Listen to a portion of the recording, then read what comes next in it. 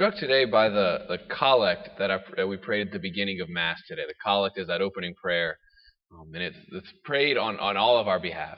Every time I pray something with my hands open like this, it's something that I'm saying, but it's the prayer of everybody. And the collect kind of hones in on, like, what are we asking for? What are we asking God for in this Mass? It was actually the collect for Sunday, but we don't celebrate a feast day. You kind of pray the same thing throughout the week. And so that prayer asks for something particular.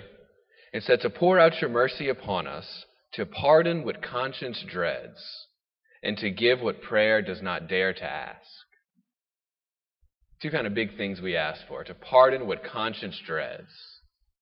That, our conscience, the voice of God in our own mind and in our heart, pierces us.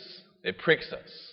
And we're asking God's mercy to pardon even the things that we're afraid to bring to Him, even those things that we're dreading to speak to God about.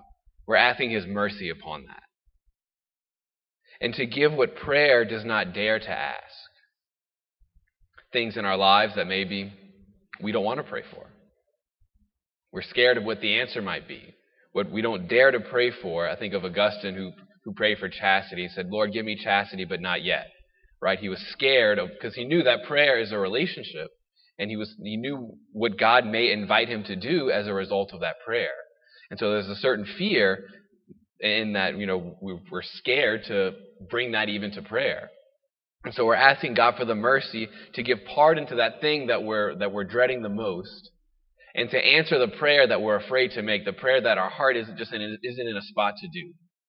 And that's something I think to sit with. It shows the difficulty just in giving everything in a relationship with Jesus, but also the willingness that God has to go as far as we're willing to let Him. And I think the important foundation of giving God all of that is the first part of that prayer. He said, we're praying to a God who in the abundance of your kindness surpass the merits and the desires of those who entreat you.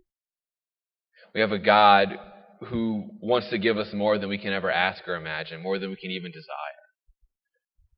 That's the God who we can feel secure in who's going to pardon what conscience dreads, and to give us what we're afraid to ask for, to give what prayer doesn't even dare to ask for.